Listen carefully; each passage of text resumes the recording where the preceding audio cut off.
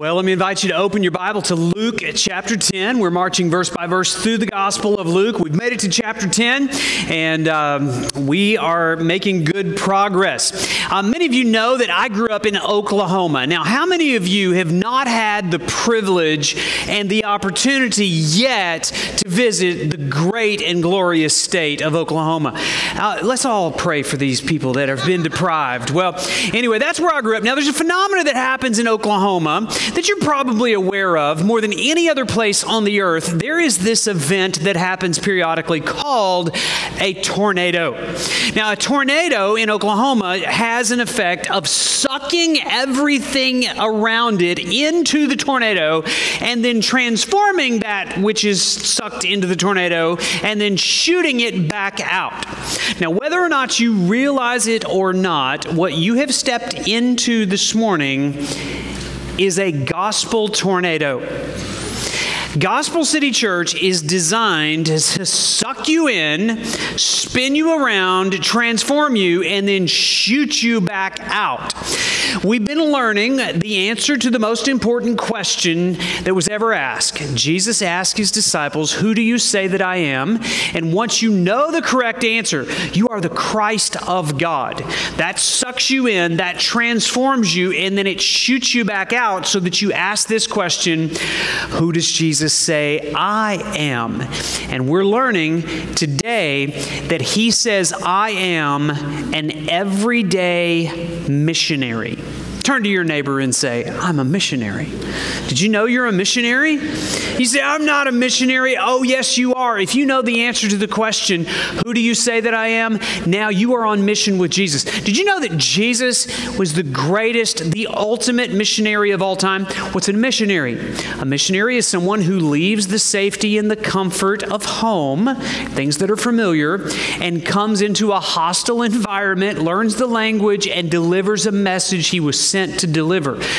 Jesus was the ultimate missionary who came to where we are.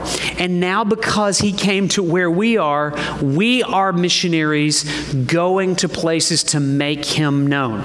And so, who does Jesus say I am? He says I'm an everyday missionary. I want you to see that here in Luke chapter 10. Here's the first point of the message. Everyday missionaries go where they are sent. Verse 1. After this, the Lord appointed 72 others. Some of your Bibles may say 70. Some of the ancient manuscripts say 70. Some say 72. The best manuscripts, we believe, say 72. So 72 others, and sent them on ahead of him, 2 by 2, into every town and place where he sent them, where he was about to go. These were 72 nameless missionaries, nameless disciples. How many disciples did Jesus originally have? We know the answer, right? 12. And do we know their names? Yeah, their names made the Bible. Here we are, and we're now introduced to 72 others. Their names didn't make the Bible, but what's happening? How did 12 turn into 72? Disciples make disciples. So the multiplication is happening as it should. Verse 2, and he said to them, the harvest is plentiful, but laborers are few. Therefore, pray earnestly to the Lord of the harvest to send out laborers into the harvest. Go your way. Behold, I am sending you out. Now, before I read the next part, does that encourage you? It's like Jesus has invited me on a mission. He's inviting me to cooperate and participate with him. How many of you think Jesus could have got the job done without the 72? Yeah, he's probably, well, not just probably, for sure a better deliverer of the message than the 72. But notice what he did. He invited the 72 to be on mission in participation with him to deliver the message of the gospel. And that's good news. You ought to feel privileged. You were invited by Jesus to do into his work, okay? So you're encouraged? I have to read the last part here of verse 3. I'm sending you out as lambs into the midst of wolves. Have you watched enough National Geographic to know that wolves eat lambs when animals attack? So here's the deal. You're the lamb in the story, and you are being sent into a pack of wolves. Who in their right mind would do that? Only those that understand that I am an everyday missionary. Now, there's a lot of things about our church that are very attractive. Not the parking lot, but apart from that, there are some attractive, we like to make things as nice as we can around here. And so we want to be an attractive church. I guess the only alternative being an attractive church would be a repulsive church. I don't want to be a repulsive church. But please understand, do you know the difference between being attractive and attractional as a church? We are not an attractional church. An attractional church makes decisions based on what they think could get the largest number of people inside the walls of the church. We are not an attractional church. We are, by contrast, a missional church. An attractional church is one that views church as a landing strip. A missional church views church as a launching pad. An attractional church views church as a place to come. A missional church views church as a place to move from. It's a movement. An attractional church views church as a gathering. A missional church views church as a gathering so we can become a scattering into the world on mission. An attractional church believes evangelism takes place inside the walls of the church. A missional church understands that primarily evangelism takes place outside the walls of the church. An attractional church believes the Great Commission says, "Come and see." A missional church believes the Great Commission says, "Go and tell." An attractional church views the gospel as a feature of the church, like a menu item to select from. A missional church views the gospel as the mission of the church. We are a missional church, and so we're designed to be sent out, to be shot out with the gospel message. That's what Jesus has called us to. And so that's why we do what we do. That's why we support missionaries around the world in places like Liberia and Northern Africa and Hungary and Belize and Spain and Prague and Tanzania. Every time you throw into the offering, you're saying, I want to fund the mission sending opportunities that Gospel City Church is a part of. That's why we do local missions with Transformation, Life Plan, and try to get into the hardest place in our community. That's why we go on short-term missionaries like the one we just returned from in Puerto Rico. That's why we train pastors and plant churches, because we believe the studies that tell us that the most effective means for evangelism and missions is to plant a Gospel City Church in the heart of a community over the long haul to make disciples. And we want to give you more opportunities to be on mission. You're going to be hearing more about that. My goal is that in the next 5 years, half of you would have gone on a short-term mission trip somewhere in the world. But listen, all of those things I just described are kind of things that we do in mass, in groups. I want it to hit a little more personal at home this morning. How often do you personally engage another person in a gospel conversation as an everyday missionary? Just like these 72. Wouldn't it be incredible if in the next year there were 36 new gospel teams, 2 by 2, going out somewhere intentionally for the purpose of engaging people in a gospel conversation? We have 4 pillars in our church. Do you know what they are? Unapologetic preaching, unashamed worship, unceasing prayer, and then there's this other one. Does everybody know what that one is? What is that? Crickets in the church, because you don't know what the 4th pillar is. Listen, you got to know the 4th pillar is. Listen, it's not optional. As a matter of fact, it is the purpose for the other 3. There's three vertical pillars, and there's one missional pillar. It is this: unafraid evangelism. It is sharing the good news of Jesus with boldness. Please hear me. If we do not engage the fourth pillar of our church will die a slow death while it is filled with a bunch of Bible fatheads. That is not the mission of this church.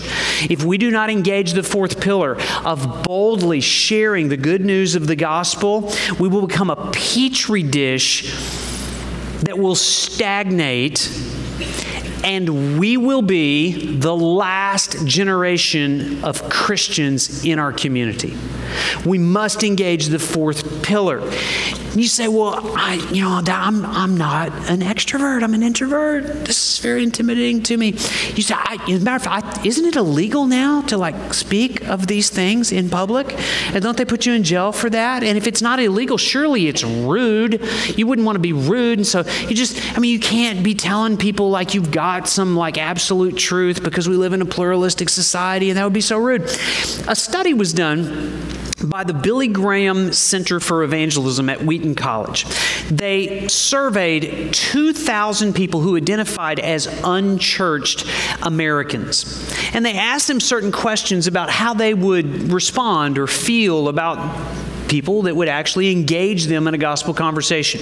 They surveyed them. They asked them if they agreed or disagreed with these statements. Here's one of the statements. If someone wanted to tell me what she or he believed about Christianity, I would be willing to listen. Agree or disagree? I want you to notice the statistics. 75% over the age of 30 said they would be willing to listen to someone talk to them about what they believe about Christianity. But surely not the young people, right? Notice, almost 90% of 20-somethings would engage in that kind of conversation. So why aren't we telling them? Why aren't we initiating these conversations? Here's another thing that they found out. Among Protestant churchgoers, they asked them, do you agree or disagree with this statement? I have a personal responsibility to share my religious beliefs about Jesus Christ with non-Christians. Notice, almost 80% would agree with that statement. But then notice this. Among Protestant churchgoers in the last 6 months, about how many times have you personally invited an unchurched person to church? Almost half goose egg. That's not even sharing the gospel. That's just being brave enough to say, you want to come to church with me? So why aren't we everyday missionaries? Jesus calls us as everyday missionaries to go where we are sent. These 72 missionaries that Jesus sent out were ordinary people. They weren't professional Christians. They weren't trained seminary theologians. They were just marketplace leaders and soccer moms, and they were healthcare workers and teachers and students and farmers and factory workers. They were white collar, blue collar, no collar. They were just ordinary people that got on mission with God. Notice the promise that Jesus gave. He said, the harvest is plentiful. There is no problem with the harvest because there's no problem with the seed. The problem is that we don't have enough planters and pickers. 2 stages of the harvest, right? You plant and you pick. You know, when you're involved as an everyday missionary, you never know when you're going to get to be the planter and when you're going to get to be the picker. Sometimes in a gospel conversation, all you're doing is planting a seed. And then every now and then, you get to harvest the seed that's been planted by somebody else. You get to be the picker. The average Christian can identify 17 different individuals that played a role in getting the gospel in their ears. Can you think of some people that put the gospel in your ears? Maybe a faithful mom and dad brought you to church, taught you the Bible. Maybe there was a praying grandmother in your lineage that prayed the walls of your resistance down. Maybe there was a friend in high school that shared the gospel with you. And can you identify a list of people people? Well, here's the thing. As a missionary, you don't have to be all 17. You just have to be one. But the key is that you are at least one in the chain of people that God is using to get the harvest completed. Jesus said he's sending us out as lambs among wolves. That's a little intimidating, right? I mean, nobody wants to get eaten out there, right? One of my favorite missionaries is a guy named John Paton. John Paton was a Scottish missionary who, in 1858, felt the call of God to go to the South Sea Islands, where 2 previous missionaries had been killed and eaten by cannibals within minutes of getting off the boat. He said, that's where I want to go. Anybody want to sign up for that assignment? An older man came to John Paton and tried to talk him out of it. He says, John, don't you understand? You're going to be eaten by cannibals. To which John Paton said this. He said, Mr. Dixon, you are advanced in years now, and your own prospect is soon to be laid in the grave, where you will be eaten by worms. I confess to you that if I can but live and die serving and honoring the Lord Jesus, it will make no difference to me whether I am eaten by cannibals or eaten by worms. And in the great day of my resurrected body, it will arise as fair as yours in likeness of our risen Redeemer. That's the kind of gospel confidence it's going to take an everyday missionary to get the Great Commission done. By the way, the island that John Paton landed on in 1858 is now inhabited by 272,000 individuals, according to a 2009 survey. Over 82% of the population of that island identifies as a Christian. Because one everyday missionary overcame his fears and went to a place where he had great risk and yet had great confidence in the Lord's ability to keep him safe. Now listen, I'm not saying God's calling you to go to a cannibalistic island, but we are called to be everyday missionaries. Jesus told them to go out 2 by 2. Can you imagine what would happen if we got serious about going out 2 by 2 and partnered in a project to have gospel conversations? Think about it. 2 by 2, that would be one husband, one wife, understanding their marriage is not meant to cannibalize each other, but is actually turned outward as a missionary marriage to maybe open their home and their dinner table to invite other people to come in so that we can have a gospel conversation with people who've yet not heard. What if 2 women partnered together and they started a Bible study in their neighborhood and invited unchurched women to come and just study the scriptures together, the claims of Christ? What if 2 men partnered together and said, hey, let's schedule a hunting trip or a golf outing in between the 14th and the 15th hole. Instead of cussing and grieving over our golf scores, we actually told these people there's hope beyond golf, and we can talk about Jesus during that time. Intentional evangelism.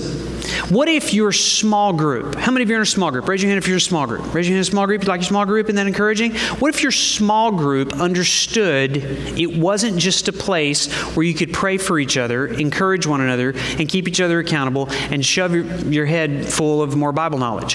What if you turned your small group into a missional community that went on a mission trip together, that adopted a school nearby, or a nursing home, or a prison, or a sports team, and said, we're going to do everything we can to serve in that area, laying a foundation so we can have gospel conversations. Everyday missionaries go where they are sent.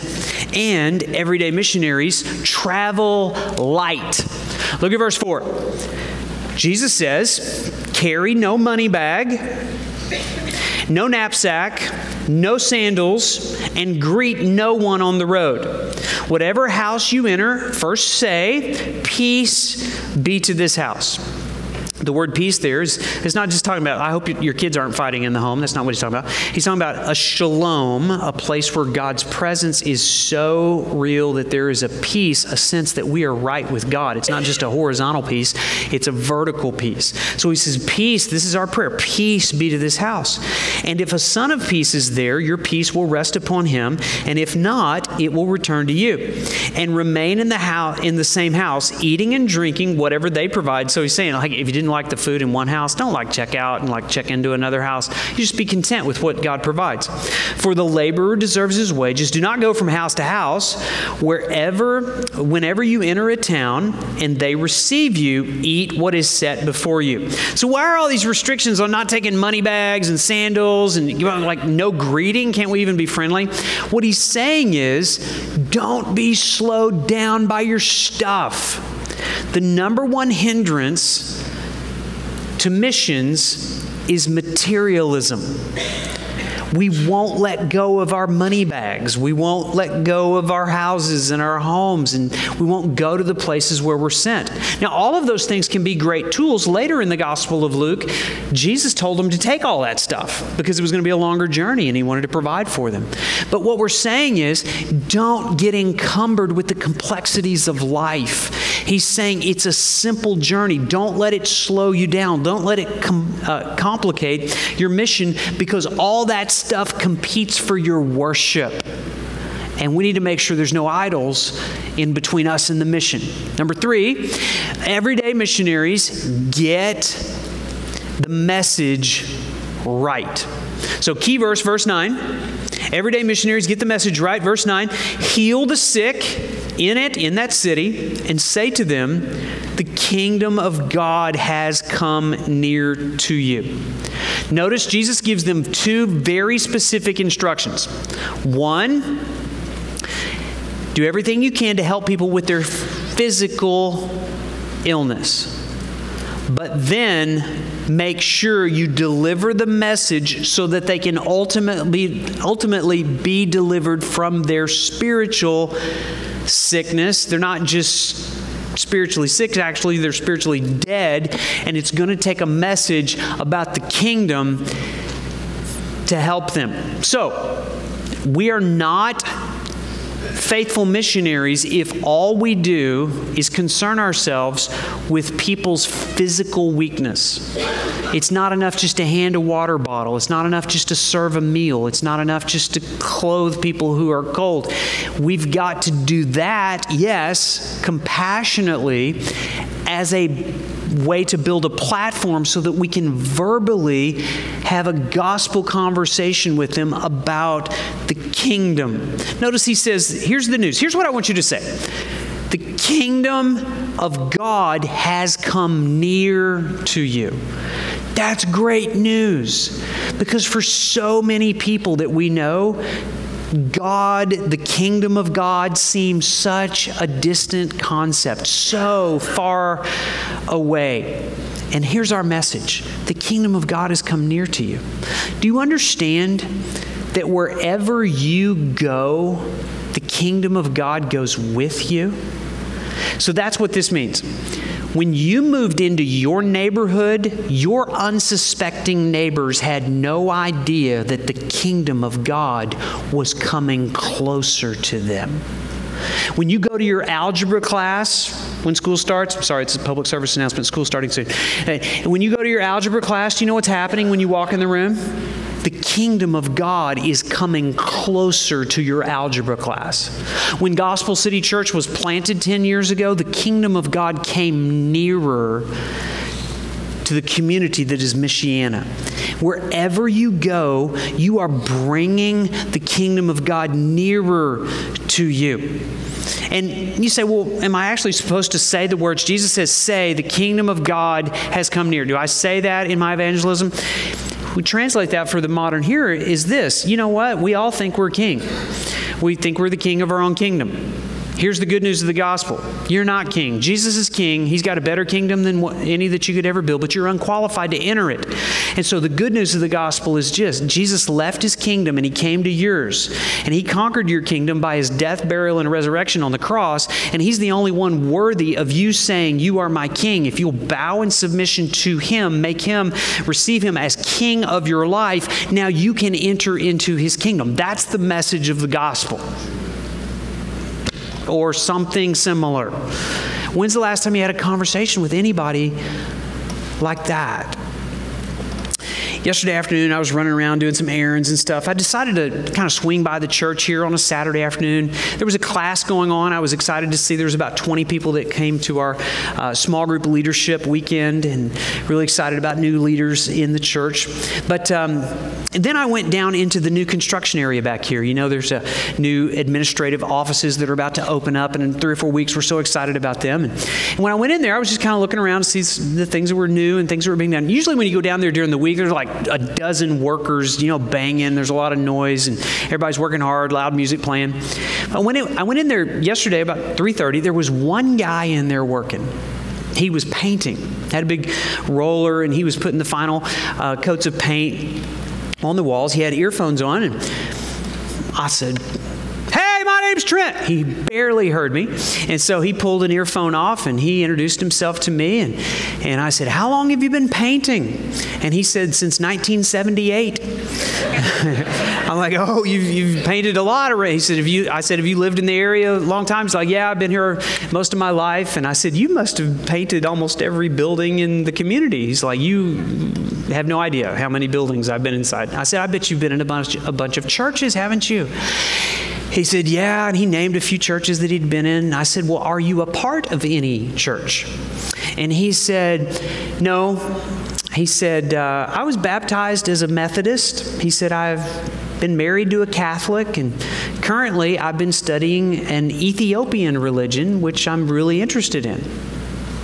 And so I heard some more about the things that he was interested in, spiritual studies and things that he was studying. And I just let him talk for about 15 minutes. Felt like I made a friend. And after a while, I just said, "Well, can I ask you, with all of that study, who would you say Jesus is?" Because remember, Jesus asked that of the disciples. That's the most important question, right? "Who do you say that I am?" And he said, "Well, a lot of people say he's the Son of God." I said, "He said he was the Son of God." And he went on to explain that he didn't believe there was any one, true, only exclusive way to get to God. And he thought it was very judgmental of people to make claims against, the other people. And we didn't have any right to judge. And I just listened. And after a while, I just said, "Well, can I share my story with you?" And I told him about how I grew up, didn't believe anything, didn't know anything. We didn't have a Bible. We didn't go to church until I was about 15. And somebody began to share with me the story about how Jesus died on a cross in my place as a substitute for my sin. And just that act of love to come to somebody that was ignoring him, didn't want anything to do with him. As an only child, I thought I was God. And so, Jesus had to break down those barriers. And as a 15-year-old, I gave my whole life to him. And I've been committed to actually getting that message out for the last 36, 7 years, however old I am. And I said, "You know what?" He had no idea who I was. He was painting my office. We were in my office. He was painting my office. And I said, he knew I was part of the church. I said, about 10 years ago, there were about 13 people that were so committed to that message that Jesus is our King and he died on the cross to save us, that they decided to start a church. I became number 14 and my wife was number 15. And that message has been preached in this church and so much so that there'll be about 2,000 people that'll come through the walls of this church. That's why we're having to add, space down here. And I said, I would just love it. You would make my day if you would come to our church sometime. And he may be here today. Tim, I don't know if you're here. I'm glad you're here. But that's the message that we preach around here, and it's resonating, and people are responding. But it's not just a message we preach inside. It's a message we preach outside, because everyday missionaries are committed to get the message right. It's not enough just to get it right. We've got to get it out. And it's not just enough to get it out. If you don't get it right, you got to get it right, you got to get it out. But we're committed to that. Here's the fourth thing. Everyday missionaries shake off rejection and move on. Look at verse 10. But whenever you enter a town and they do not receive you, well, why wouldn't they receive me? I'm so lovable and adorable. I can't imagine somebody having a problem with me. No, here's news. Not everybody's going to receive you. As a matter of fact, the minority will probably receive you, but it shouldn't stop you from sharing the message. He says, when they don't receive you, go into its streets and say, even the dust of your town that clings to our feet, we wipe off against you. Nevertheless, know this, that the kingdom of God has come near. So Jesus tells us what to do when people don't receive the gospel. Understand, when people reject the gospel, they're not rejecting you. They're rejecting Jesus. Now listen, if you're an offensive person and they reject you, please don't claim that you're suffering for Jesus. If you're just rude, if you're annoying, if you have bad habits and you're mean and ugly and a hypocrite, they are rejecting you. Before someone accepts Jesus, they have to accept a Christian. And so, listen, the only thing we want to offend people with is the gospel. And so, if they are offended by the gospel, it's okay. Jesus says, shake off the dust of your feet and move on. You don't have to manipulate. You don't have to coerce. You don't have to worry. You don't have to soften the message. You don't have to crumble your self-worth, and your identity doesn't crumble, because haters going to hate. Hate. Shake it off, okay? Some really good theology and some really bad songs, okay? So, everyday missionaries shake off rejection and move on. Number 5, everyday missionaries are moved by the reality of coming judgment. And this is really sad. Look here at verse 12. I tell you, it will be more bearable on that day, Judgment Day, for Sodom than for that town. Woe to you, Chorazin, that was another town. Woe to you, Bethsaida, that was another town. Notice what Jesus says. If the mighty works done in you had been done in Tyre and Sidon, those were 2 Old Testament towns that suffered the judgment of God.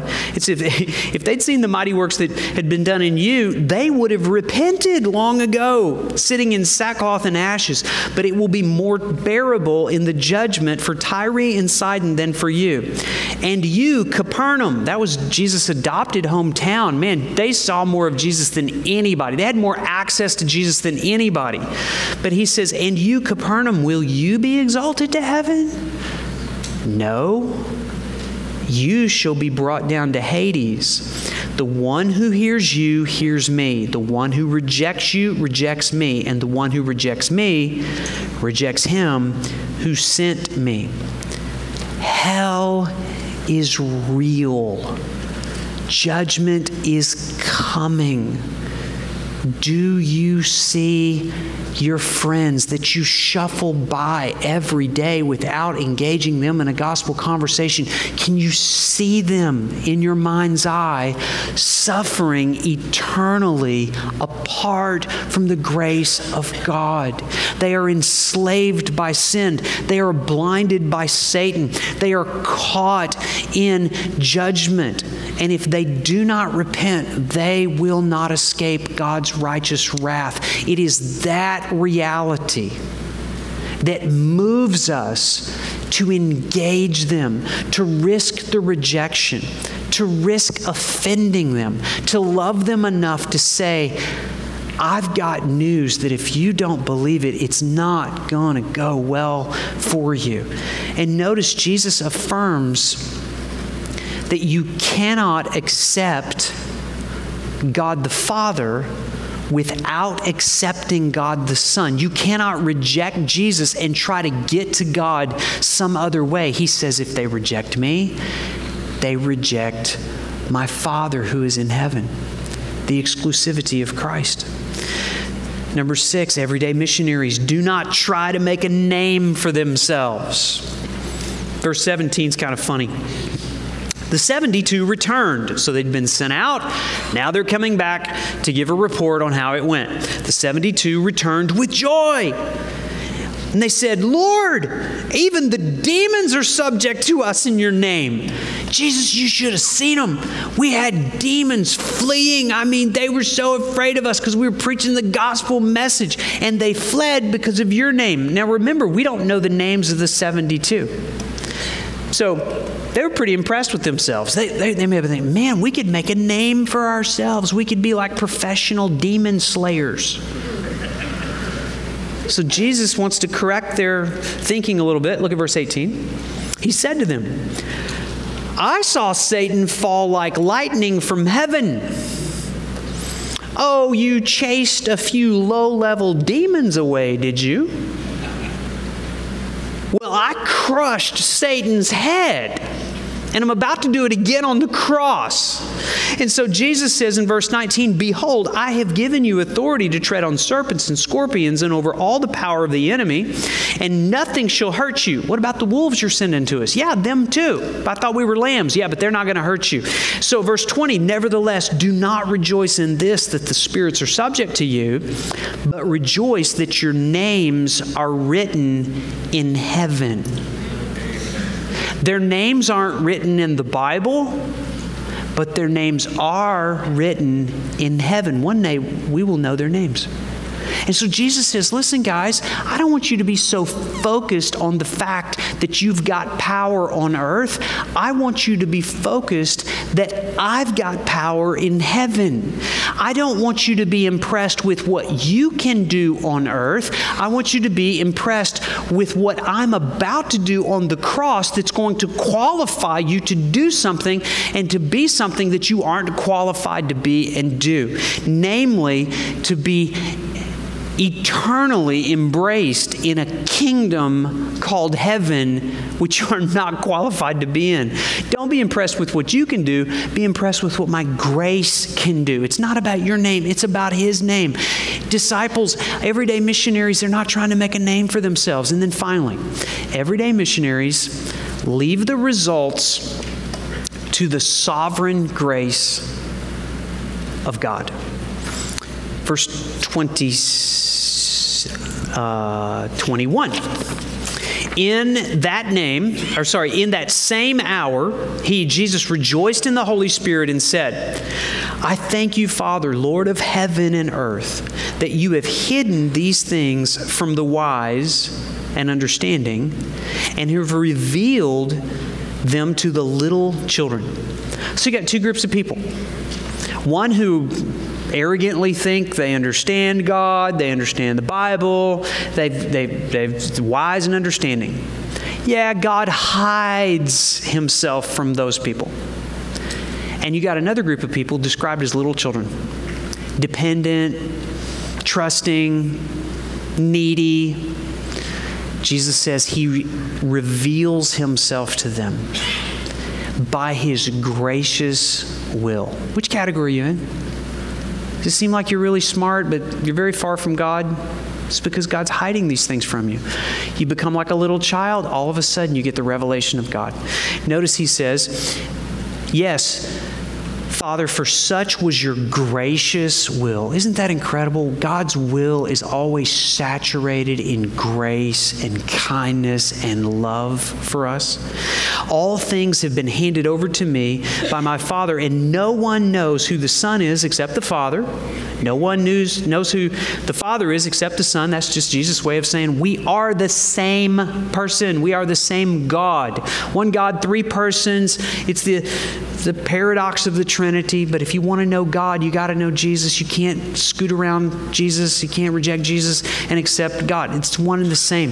And then finally He says, and to anyone whom the Son chooses to reveal Him.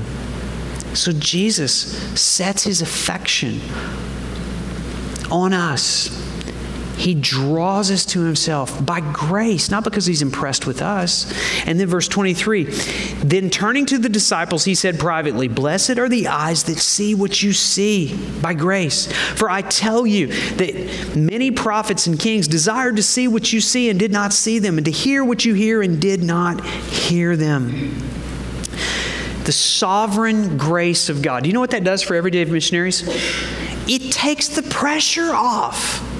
The understanding that people's response to the gospel is not dependent upon my ability to speak it.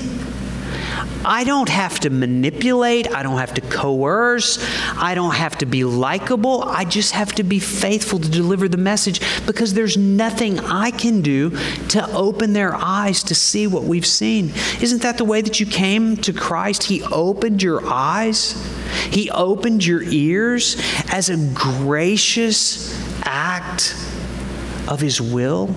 And so we trust God's grace to do what only God's grace can do, to open the eyes of people that we simply are sent to. There's a man in our church named Stephen Kuzmer. Some of you may know his parents, Rob and Diane. They've been faithful members of our church for a long time. And this week I learned a little bit more of Stephen's story. Stephen's a young man, single, and he attended Wheaton College. And this week he kind of sent me a long email about his story. I want to share it with you. He attended Wheaton College, and he said, before Wheaton, I honestly had no thought of missions. He said, my perspective was self-focused, and my desires and priorities, sadly, were on my own economic and physical security and well-being and comfort, like all of us. He said, my mindset was changed as God started unmistakably tugging on my heart and opening my eyes to the world of need around me through a mission trip to Honduras during my freshman year at Wheaton. God flipped my earthly and self-centered priorities upside down and called me to pour out myself as an offering for the sake of others and for the sake of spreading the gospel. I came alive on this trip as my eyes were open to the reality of the need and brokenness that is present in this world. I discovered that building up earthly security and stability all pales in comparison to the much greater eternal joy of serving others and dedicating my life to the kingdom work. He said, I realized that so much of missions is based in relationships, and that working with street kids required a long-term commitment to faithfully sharing the love, hope, and truth of Christ with them as they learn to overcome the chains of addictions, abuse, abandonment, and street life in Honduras. He said, we're called to be faithful in going out and communicating through word and action the message of the gospel. There's one street kid named Edgar whom God put on my heart. Here's a picture of Edgar. He said he put it on my heart very early in my time in Honduras. I walked with him over the course of several years as he attempted to leave the streets and enter our home. They had a group home there for kids trying to get out of the street, but kept returning back to the streets and his addiction to yellow shoe glue. One day, I was out on the streets and I saw him sitting on the sidewalk about a block away from me, sitting helplessly and hopelessly as many people walked past and around him, inhaling a bottle of yellow glue. His hair a mess, his clothes torn and dirty. He was a mess for the world to see and couldn't cover it up anymore. In that moment, as my mind was tempted to think about how there were worlds of difference between him and me, God's Spirit impressed upon me that indeed that was me sitting there. I am just as broken and in need of a Savior as Edgar was. Months later, I received a call that Edgar had been stabbed by local gang members and was in critical condition in the hospital. I immediately went to see him. My heart broke as I saw him in this condition, his body covered with wounds. The following day, Edgar told me he wanted to give his life to God and accept Christ as Lord and Savior, and afterward shared with me that he had forgiven those who had attacked him, and that after leaving the hospital, he wanted to change his life and enter our home for street kids. Tragically, Edward ended up passing away a few days later and never made it into our group home. But I was able to rejoice in the midst of the pain as I know that he made it to his heavenly home. Stephen's here. Where are you, Stephen? There he is, right over there. Hey, stand up. Let him see how good looking you are. See Stephen right over there? All right, so why is Stephen not in Honduras right now? He goes on and says this, "Right now, my life looks different than I expected. After getting diagnosed with colon cancer in January of this year and having to leave Honduras and return to the States for treatment." So he's here because he's being treated for colon cancer. "As painful and confusing as this season has been, it has opened my eyes to the fact that missions is more of a lifestyle than a specific place or ministry." Do you hear what he's saying to you, church? You don't have to go to Honduras to be an everyday missionary. He goes on to say, "I have learned that God can use this hard season as a unique platform on which I give a testimony to whomever God places in my path." Stephen hasn't stopped being a missionary. He's just a missionary in the place God has sent him. Someday I hope you'll go to a place like Honduras and experience a short-term mission trip. God may do the same thing in you that he's done in Stephen, in calling you to a specific place to be a long-term missionary, to live and build relationships and share the gospel. But listen, whether God ever calls you to that or not, in about 60 seconds, we're going to leave this room and you are going out into a mission field. And you are being sent to live on mission with Jesus. Who does Jesus say you are? He says you're an everyday missionary. I want you to stand with me, bow your heads, close your eyes. With heads bowed and eyes closed, would you just first of all thank the Lord for opening your eyes and your ears to the gospel? Would you thank Him for the people that delivered the gospel to you? Would you ask Him to make your heart as tender and sensitive today as it once was when you first heard the gospel?